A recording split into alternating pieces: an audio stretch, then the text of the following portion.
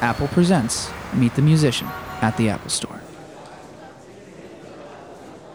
Please welcome this evening's guest moderator, music correspondent of Esquire, Fuse, Village Voice, and more, Hillary Hughes. Thank you so much for coming. Who's excited to see the Jezabels? Everybody? Awesome. Okay. So actually, we are going to bring Haley and Nick out in a little bit, but before we do, they just released The Brink in February. It is their sophomore record. It's fantastic. How many of you have listened to this already? Okay, so you kind of can't stop listening to it once you start, right? It's an earworm. It's a really, really great poppy record full of really awesome, fantastic dance anthems, and they're gonna play some of that for us tonight, so we're really excited about it. But I guess we're just gonna bring them out, yeah? Sweet. Okay, so give a big round of applause for Haley and Nick from the Jezabels.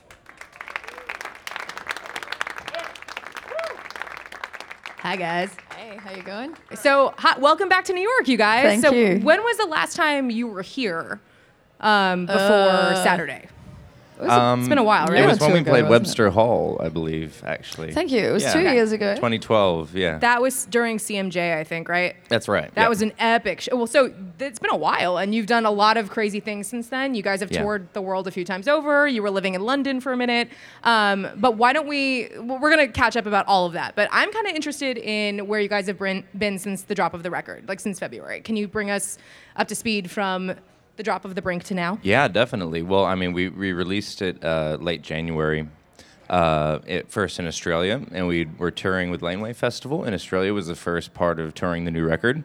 Then after that, we did a UK European tour, and we had a couple weeks off, and then we went back to Australia for our own headline tour and a festival called Groove in the Moon. I'm being very specific here. Yeah.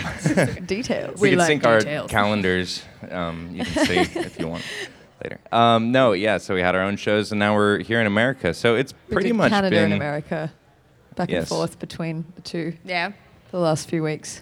And what do you love about touring in the States specifically? What's something that you really like about coming back to the United States and being able to play crazy shows here? If I'm honest, I really like, it's this thing you get in America and not many other places where people tell each other they're looking great on the street.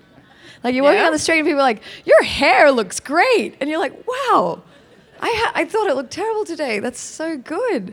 Thank you, stranger. And then another person says, hey, you having a great day? And you're like, yeah, because you spoke to me.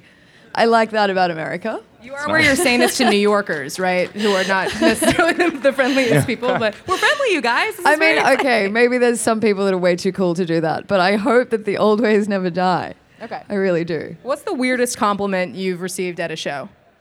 In the States, specifically. You know, people have come up and been like, yo, your hair looks great, your outfit is awesome. I just complimented her jacket backstage, by the way, so I'm guilty of this too. Or it's awesome that I did that. But that's pretty weird. I mean... I said the weirdest thing to you? No. Weirdest is compliment. Probably accurate. I can't think of any weird compliments. Sometimes people are surprisingly frank. Someone's come up to me before and just said, you looked really awkward on stage. That's not a compliment. That's not very nice at all. And that's not a compliment. I can't think of any awkward, strange compliments, but... But no, in Germany they have a tendency to compliment you and then give you... they give you a compliment, then an insult, then a compliment. Yeah. Compliment sandwich. It is the compliment it's very sandwich. Or an insult That's sandwich. Complicated compliments. Because they feel they need to help you on your way. They're like, it was good, the second song was not so good, the rest of it was quite good. Or the drumming was not so great at the end, but the rest was very good. Well very done. Good. Awesome. And how has it been kind of getting to know the songs of The Brink specifically as you've been touring behind them? I mean, you just played a sold-out show at the Bowery Ballroom. You just played Firefly. You've got a very full summer ahead of you. Like, what is it about these songs that's been really great to get to know them kind of in a live setting? I guess that was how we approached writing them this time, because our last record was very much a studio record and like, let's just make stuff up as we record it. And then we got to playing them live and we were like, just like that. How do we do this? And they're fine now, but with The Brink, we were like, okay, let's make some songs that we can actually play first, and then we'll record them. So it's been quite quick. I mean, always the older songs have a bit more of a comfort about them live because that's experience. But these ones have been great in the sense that they were written for live so that we could play them. And it kind of shows because, actually, I don't know if it shows. Yeah. I feel like it does. Because it's easier than it used to be. That's good. That's a good thing, yeah. Practice makes perfect, I guess. So yeah. that's fine. Just insert your favorite cliche cheesy thing in there. So A man in the sand is like a bird in the hand. Awesome. What's surprised you so far about your own set list? What's a song that you kind of weren't expecting to be one of your favorites to play every night, or one that really kind of catches you off guard with, how much of a huge dance party it inspires? Like, what's been the sleeper hit of the Jezebel set right now? One, I guess from the Brink, I've noticed that "Time to Dance," the second song on the album. It's is now our interesting because single. when you play your older songs, I guess that's perhaps what your fans first listened to when they began to like your band. So those always can get a pretty positive reaction, depending on how we're going. But no, from the Brink, it's "Time to Dance." You notice the crowd actually perks up a little bit more for that song. So it's hard to know. It's like you look out into the crowd and you're trying to read them, see what's going on, see what's happening. And yeah, I think "Time to Dance" has gotten a nice reception in the live setting. So that's nice. I should certainly hope so with that title too. That'd be really funny if people were just kind of standing. Yeah, with, cross-armed. It's still not a dance song. I think I heard you say dance anthems, and I was like, yes. Well, I mean, Someone I noticed that. personally have some private dance parties in my apartment to that record, and I'm sure I'm not As alone. long as you like Anybody slow else? dancing, No? which is the best Maybe. kind. On the yeah, that's good. Okay. So what's when you're preparing for shows, speaking of like this dance anthem situation, what do you listen to really get psyched up? You mean like just before the show? Either that or something that even if you're writing, I know that some people, they get fixated on records when they're in the recording process or writing. What's something that's really inspired you either to, go crazy before a show or in the creative process? I have a pretty weird pre-show mix. You do? That includes Bocelli's "Time to Say Goodbye." Wait, And, Andrea Bocelli is on your yeah. pre-show mix? That's very Yep. dignified. That's and, very serious. and like "Wicked Game" by Chris Isaac, and basically I just get really down before. This is really cheery. No, I don't know. That's just like what I feel like listening to, and I don't.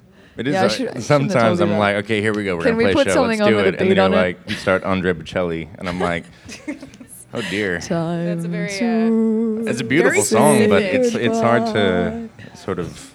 I like it. Well, I'm it makes glad you me play feel. it. It makes me feel really emotional, and like it's an important song. Like I have this dream. It's a metaphysical job that I would like to invent.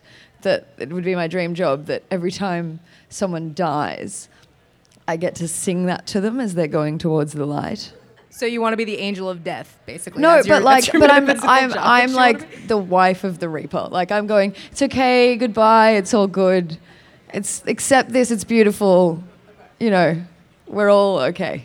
I think Even strangely though you're enough, dead. I just fell in love with you a little bit more because of that, Haley. So that's fantastic. Okay. Awesome. That's a good outcome of that story. That's great. Okay. I really wasn't expecting the conversation to go to the Grim Reaper within 5 minutes, but that's Yeah. fantastic, Look. so. Sorry.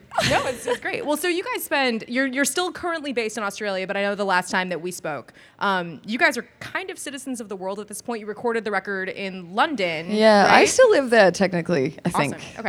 If my possessions are still in my house when I get back. Got you. Okay. Well, so wait, meaning you still live you have London, possessions in yeah, London. that's Awesome. where I pay an exorbitant amount of rent.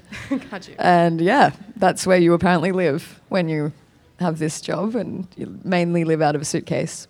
Exactly. So, well, in that regard, I guess, what's been the most inspirational part about being kind of a musical nomad and being able to really not necessarily be tied down to Australia or to have a reason to necessarily like be going back there? I mean, is it hard to not necessarily have a music scene to call home in that regard, or is it kind of, what's the benefit of being in that kind of situation?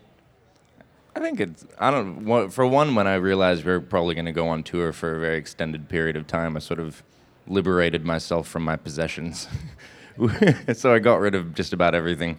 And now I have luggage that weighs about 28 kilos that has everything I need in it to do anything I need to do. So it's actually quite nice in that sense. You sort of feel pretty free to not be tied down with your possessions and your home and that kind of thing. And then other times I would love to just wash the dishes in my house, which I can't. You can wash my dishes if you want to. You can come back to Brooklyn. There's and some do that. homely comforts that you miss out on for sure, but it's a pretty remarkable feeling to feel free enough to literally pick up your suitcase and go anywhere at any point in time.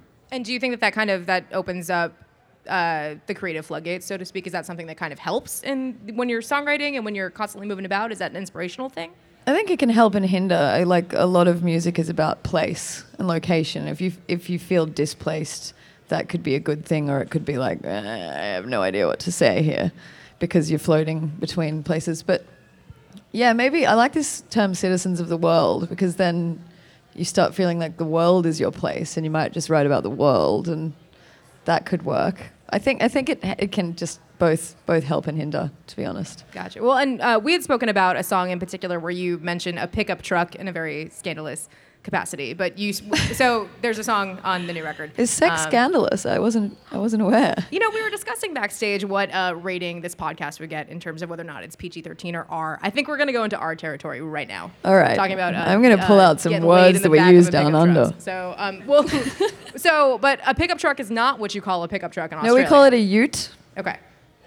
But ute didn't have the same ring to it. And what is ute short for? Utilitarian. It's a utility vehicle, I think. A ute. Yeah. Awesome. Something that you utilize Okay. Well, so that's for interesting transporting to me. things. But it looks like a pickup truck. It's got the bed and it's back the and equivalent everything. of a pickup truck. Cool. Okay. But on that token, it's interesting that you're from Australia.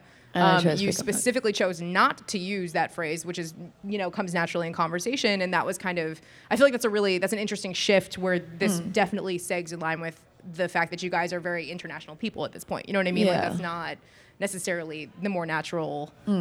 I love how I'm getting into like serious linguistic conversations right now. But Yeah, let's this is go all to there. I say like that, it. But do you think that do you feel a more gradual kind of international shift in your thinking when it comes to your own music? Is it something that you see kind of crystallizing in your lyrics and your approach? The general answer to that is yes, for sure. But the specific answer about the pickup truck was that, one, it just sounded better, but also it was something to do with mass culture, that song, and I wanted it to be like a kind of anti-snobbery song. Like I could take you in the most basic vehicle right now, which is a pickup truck, because everyone knows it because it's American culture. Like if you said ute, people would be like, what an obscure reference. Shall I had no look it idea what up? that was until Like you it told just me. wasn't really going to appeal to the masses, the ute thing. So pickup truck was about like, I'm just going to take you down in a pickup truck. I don't even care. Just anyone's pickup truck. I'm just having this now type thing. And that's what it was about. That's all. And what song is this on the record so that people can It's listen called to it Look later? of Love. It's actually not actually that crass, but I don't think it's I crass. described it as It's a rather crass universal then. theme. It's something that people can relate to. it's about giving in to desire There you go. in the most base way you can possibly think of. That's fantastic.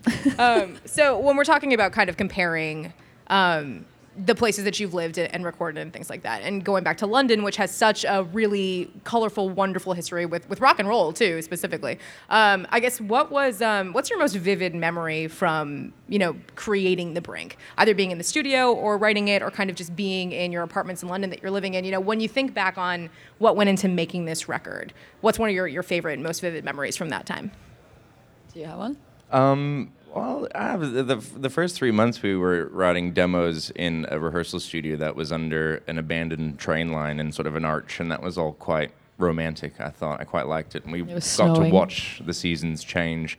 And the seasons are really quite pronounced in London, obviously, which is something that I've only ever lived in California or Sydney. And it's just sort of nice and hot, mostly. So it was, I don't know, I feel like actually being in a place where the seasons dictated people's way of life quite a lot. People have to live a little bit more in the seasons and in the snow, and that I think just experiencing that while we were writing was really. So I can sort of remember when we were like working on each song where the seasons were at and like what London was doing and how it was feeling in a way. So yeah, I thought that was. Yeah, that was a pretty good vivid memory. That's good to hear too, Seasons. because we would rather trade in our winters, I'm sure, for a really lovely time in Sydney when it's not negative 20 and snowy and everybody hates each other. No. So Yeah. Absolutely. that's great. What do you miss about Australia when you're on the road? Or California? Well, you've been in Australia for a while, yeah? Oh yeah, 15 years. Yeah, That's I just cool. don't sound like it at all. Well, so I met him backstage and I didn't want to say anything, but I was like, "You're not. Nope. That sounds more familiar, but awesome." Yeah. So, what do you miss about Sydney, or I guess familiar haunts from Australia when you leave? Sydney is like probably one of the luckiest. Like if you live there, you're one of the luckiest people in the world. I mean, they don't call Australia the lucky country for no reason. I'm not saying it's the best country, because sometimes when you have privileges, you've done bad things to get it. But it's pretty amazing to live there. The quality of life's incredible.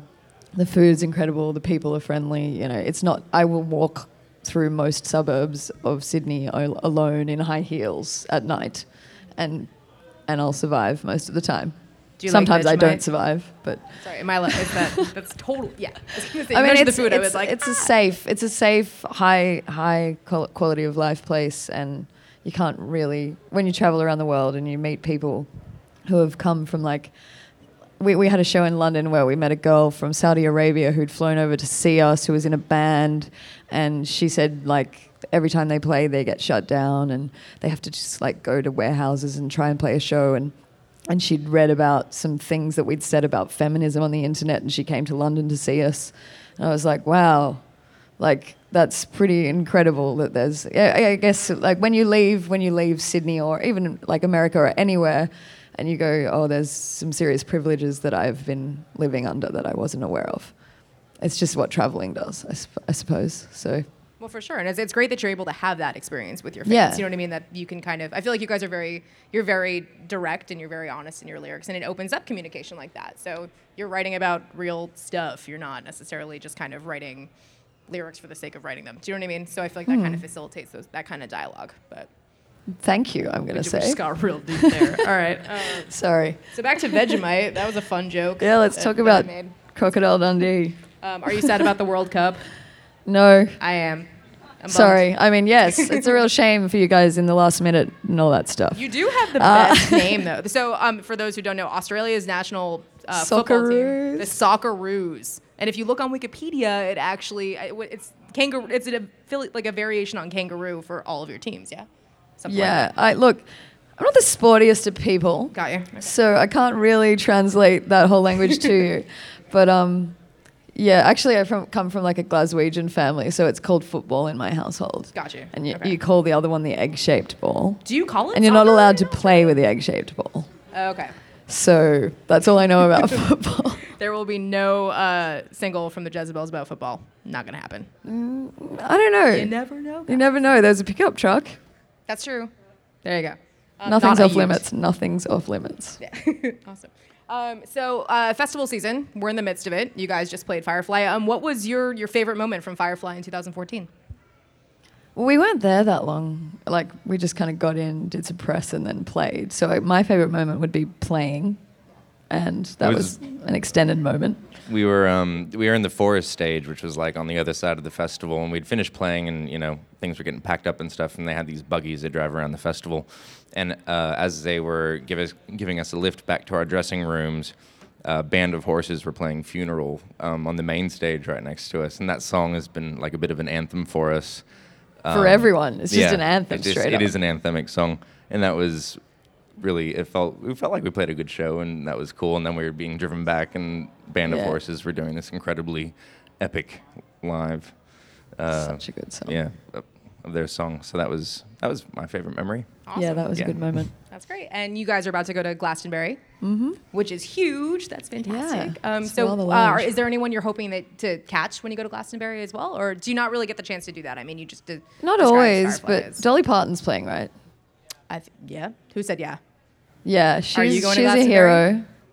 Me too. I'm not. So that's awesome. Yeah, I would love to see her and all her parts and just the genius that is that woman. Yeah. Yeah, she's a great one. That's awesome. That's great. You should. Yeah. I feel like Dolly Parton would be a really great get psyched. Oh, yeah. Just listening to anything she's ever done before you get on stage.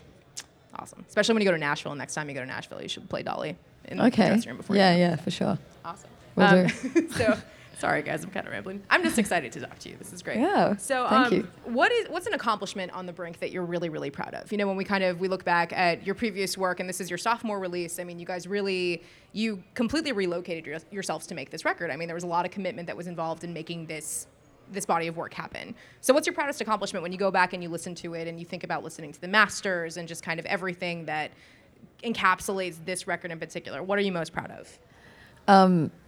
Well, I love London, right? It's an amazing, cynical, wonderful place. But my proudest moment was when I sat down on my couch and everyone had been like, oh, don't move to London because you're already kind of dark and you'll just become really dark and morbid.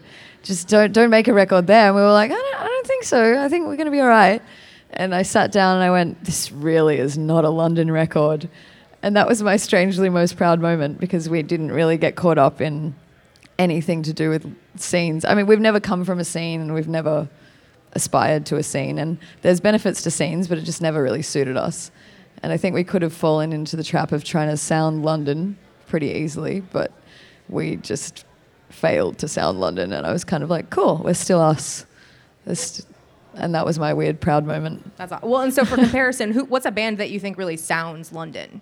That's kind of. Well, they're actually great bands. I just was happy that we didn't transform just to suit what was cool in the immediate vicinity. Okay. Well, because the record is actually very light. I mean, we're talking exactly. about dark and that kind of thing. I don't think that it's dark at all, really. It's lighter than it should be, really, because we were in a dark place. I think that was what kind of made me proud of it. Gotcha. We used it as pulling us out of the snow and the dark. Oh, I like that. It's a vehicle for happiness. Yeah, it was. Cheesy. That's awesome. I don't know if that made sense. Maybe Nick has some more tangible moment of pride to share. I'm proud that we made the album, that it was finished. To be honest with you, I don't know. You spent all that time making an album, and I guess to speak frankly, like there's a lot of second guessing that goes into it, and there's a lot of uncertainty, and nothing will ever feel as good as actually just having completed it, because that means you've worked through all of that to actually come out the other side and have 10 tracks on a CD that represents all, everything you tried so hard to do. Our period in time. Yeah, exactly. Yeah. So that's, a vague answer once again, but, there's a couple drum we're beats not really I like. that proud of people, the Jezabels. We're kind of very sort of self-critical and odd. So, it wasn't like, I'm really proud of this bit, But there's a few songs that I think we're probably proud of. I mean, all of them, but I quite like No Country. That's my favorite at the moment. That's your favorite? Yeah. Awesome. But at the moment, tomorrow it'll be different. There you go. Awesome. And on that note, we are moving on to the Q&A portion with you guys. So hi. You mentioned some of the, second guessing. On Look of Love, the initial version is different instrumentally than on the album version. There was more drum on the video release relative to the album release. How did you decide what that's a radio edit. Was that what it was? We've never really been able to write radio length songs. I don't know, just too much to say. Yeah.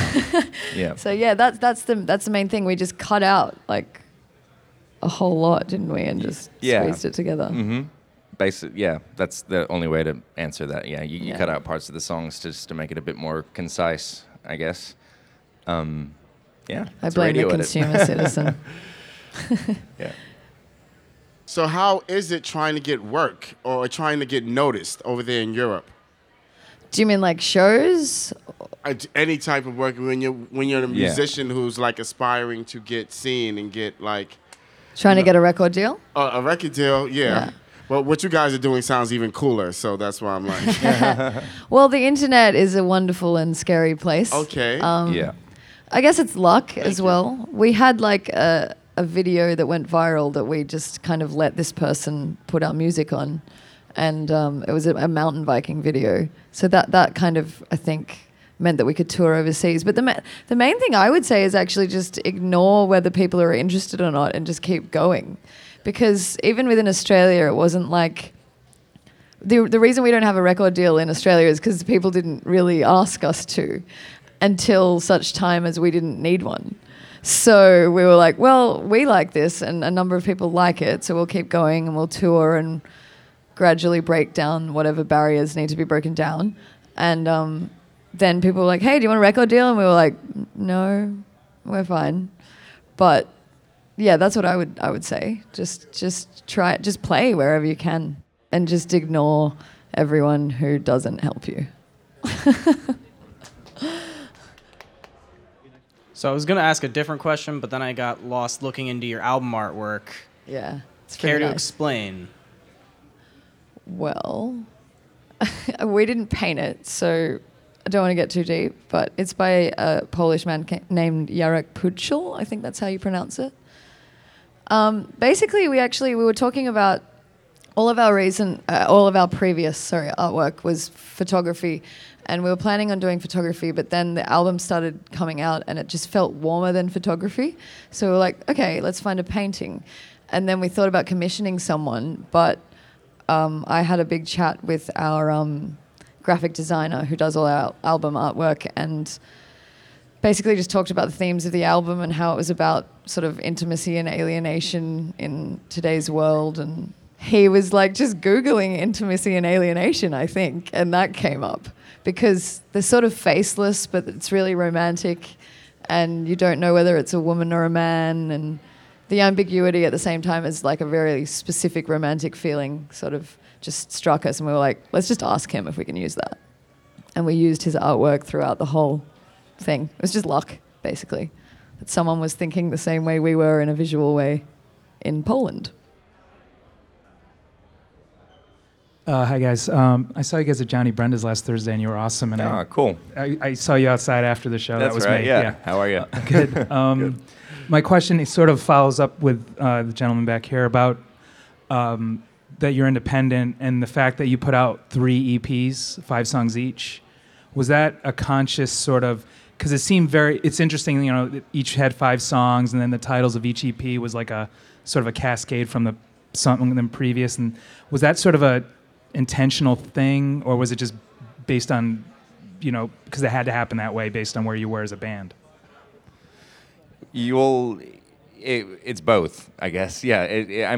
There was a pragmatic element to it. Like it's like we could dive in head first right now and try and write an album, but we don't feel like we're quite ready for that. We want to just sort of see what happens, write songs naturally, and see how it sort of progresses naturally.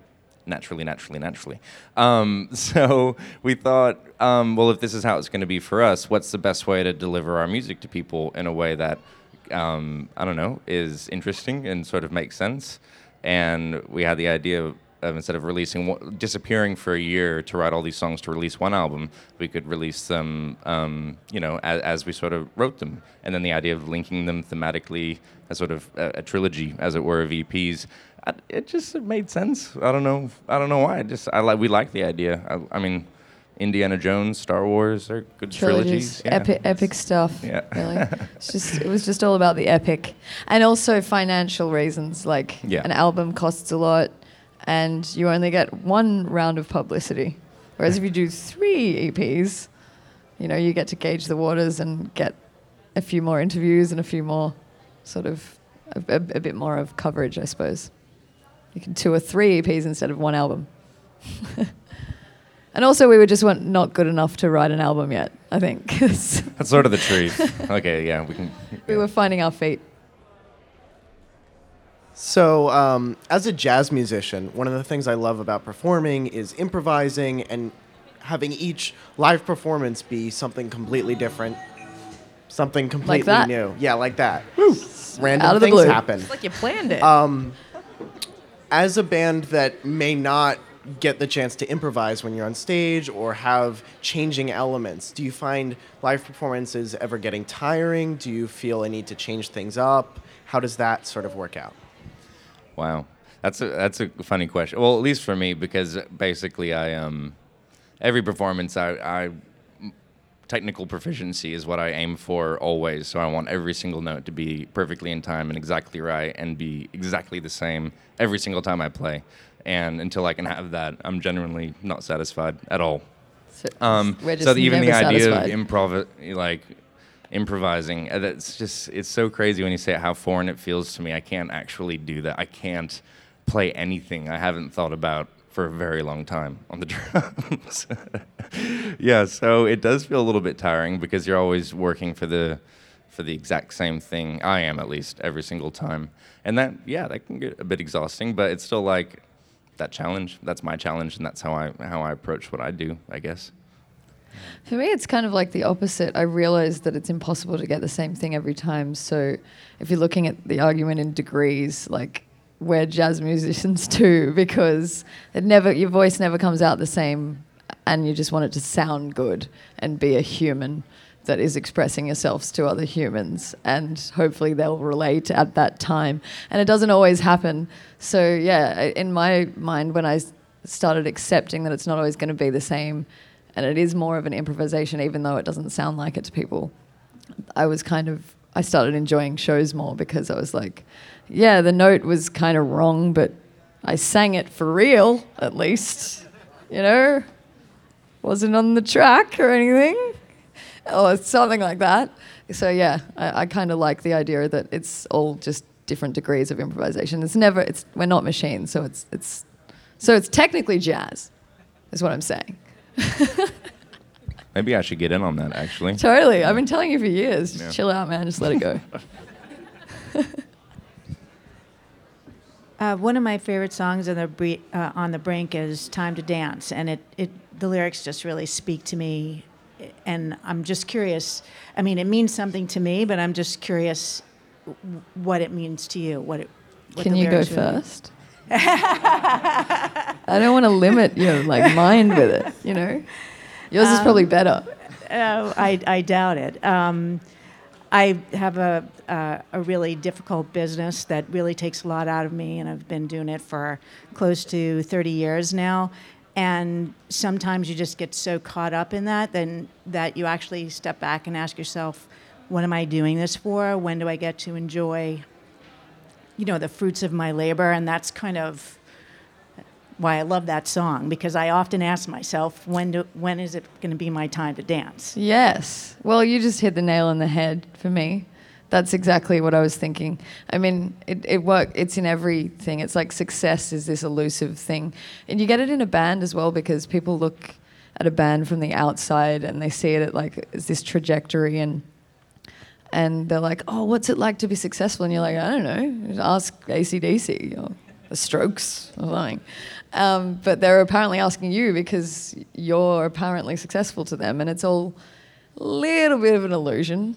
But at the same time, it's the journey that counts, probably. I don't know. But yeah, it's like, that's exactly what it was about. It's this kind of searching for success or happiness, and also, strangely, in my weird brain, I feel like it's a little bit about the exploitation of resources and how we're always looking for a new gas or that was a big issue in Australia the last few years. There's a mining boom, and it's like, we're going to use this now, but we're still not that happy, but we're going to use this one now and this resource here and keep using them until such time as we have to go to the moon and use those resources. I don't know. It was just about this constant using up of our energy to get to somewhere that we never recognize, which made me feel confused and a little bit tired.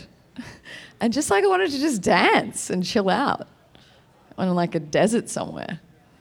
Yeah, so that's, you basically hit the nail on the head. Still not quite time to dance yet, though, is it? It's always time to dance. Thank you cool. so much for being here, the Jezabels. Yeah. Thank you. Thank you very Thanks for much. having Go us. listen to the record as soon as you get home. I'm going to do it.